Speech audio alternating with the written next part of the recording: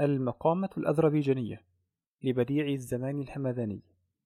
قال عيسى بن هشام: لما نطقني الغنى بفاضل ذيله اتهمت بمال سلبته أو كنز أصبته، فحفزني الليل وسرت بي الخيل، وسلكت في هربي مسالك لم يرتها السير ولا اهتدت إليها الطير، حتى طويت أرض الرعب وتجاوزت حده، وصرت إلى حمى الأمن ووجدت برده،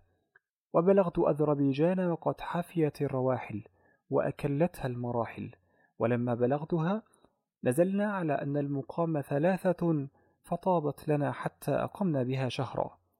فبين أنا يوما في بعض أسواقها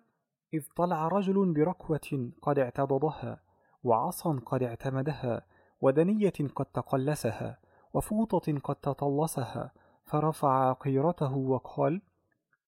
اللهم يا مبدئ الأشياء ومعيدها، ومحيي العظام ومبيدها، وخالق المصباح ومديره، وفالق الإصباح ومنيره، وموصل الآلاء سابغة إلينا، وممسك السماء أن تقع علينا، وبارئ النسم أزواجا، وجاعل الشمس سراجا، والسماء سقفا، والأرض فراشا، وجاعل الليل سكنا، والنهار معاشا، ومنشئ السحاب ثقالا، ومرسل الصواعق نكالا، وعالم ما فوق النجوم ما تحت التخوم.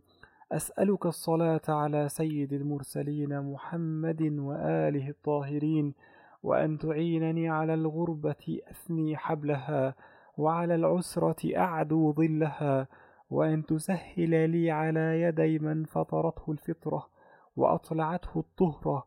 وسعد بالدين المتين، ولم يعم عن الحق المبين، راحلة تطوي هذا الطريق، وزادا يسعني والرفيق. قال عيسى بن هشام: فناجيت نفسي بأن هذا الرجل أفصح من إسكندرينا أبي الفتح، والتفت لفتة فإذا هو والله أبو الفتح، فقلت: يا أبا الفتح، بلغ هذه الأرض كيدك، وانتهى إلى هذا الشعب صيدك. فأنشأ يقول: أنا جوالة البلاد وجوابة الأفق، أنا خذروفة الزمان وعمارة الطرق، لا تلمني لك الرشا، دع على كديتي وذق.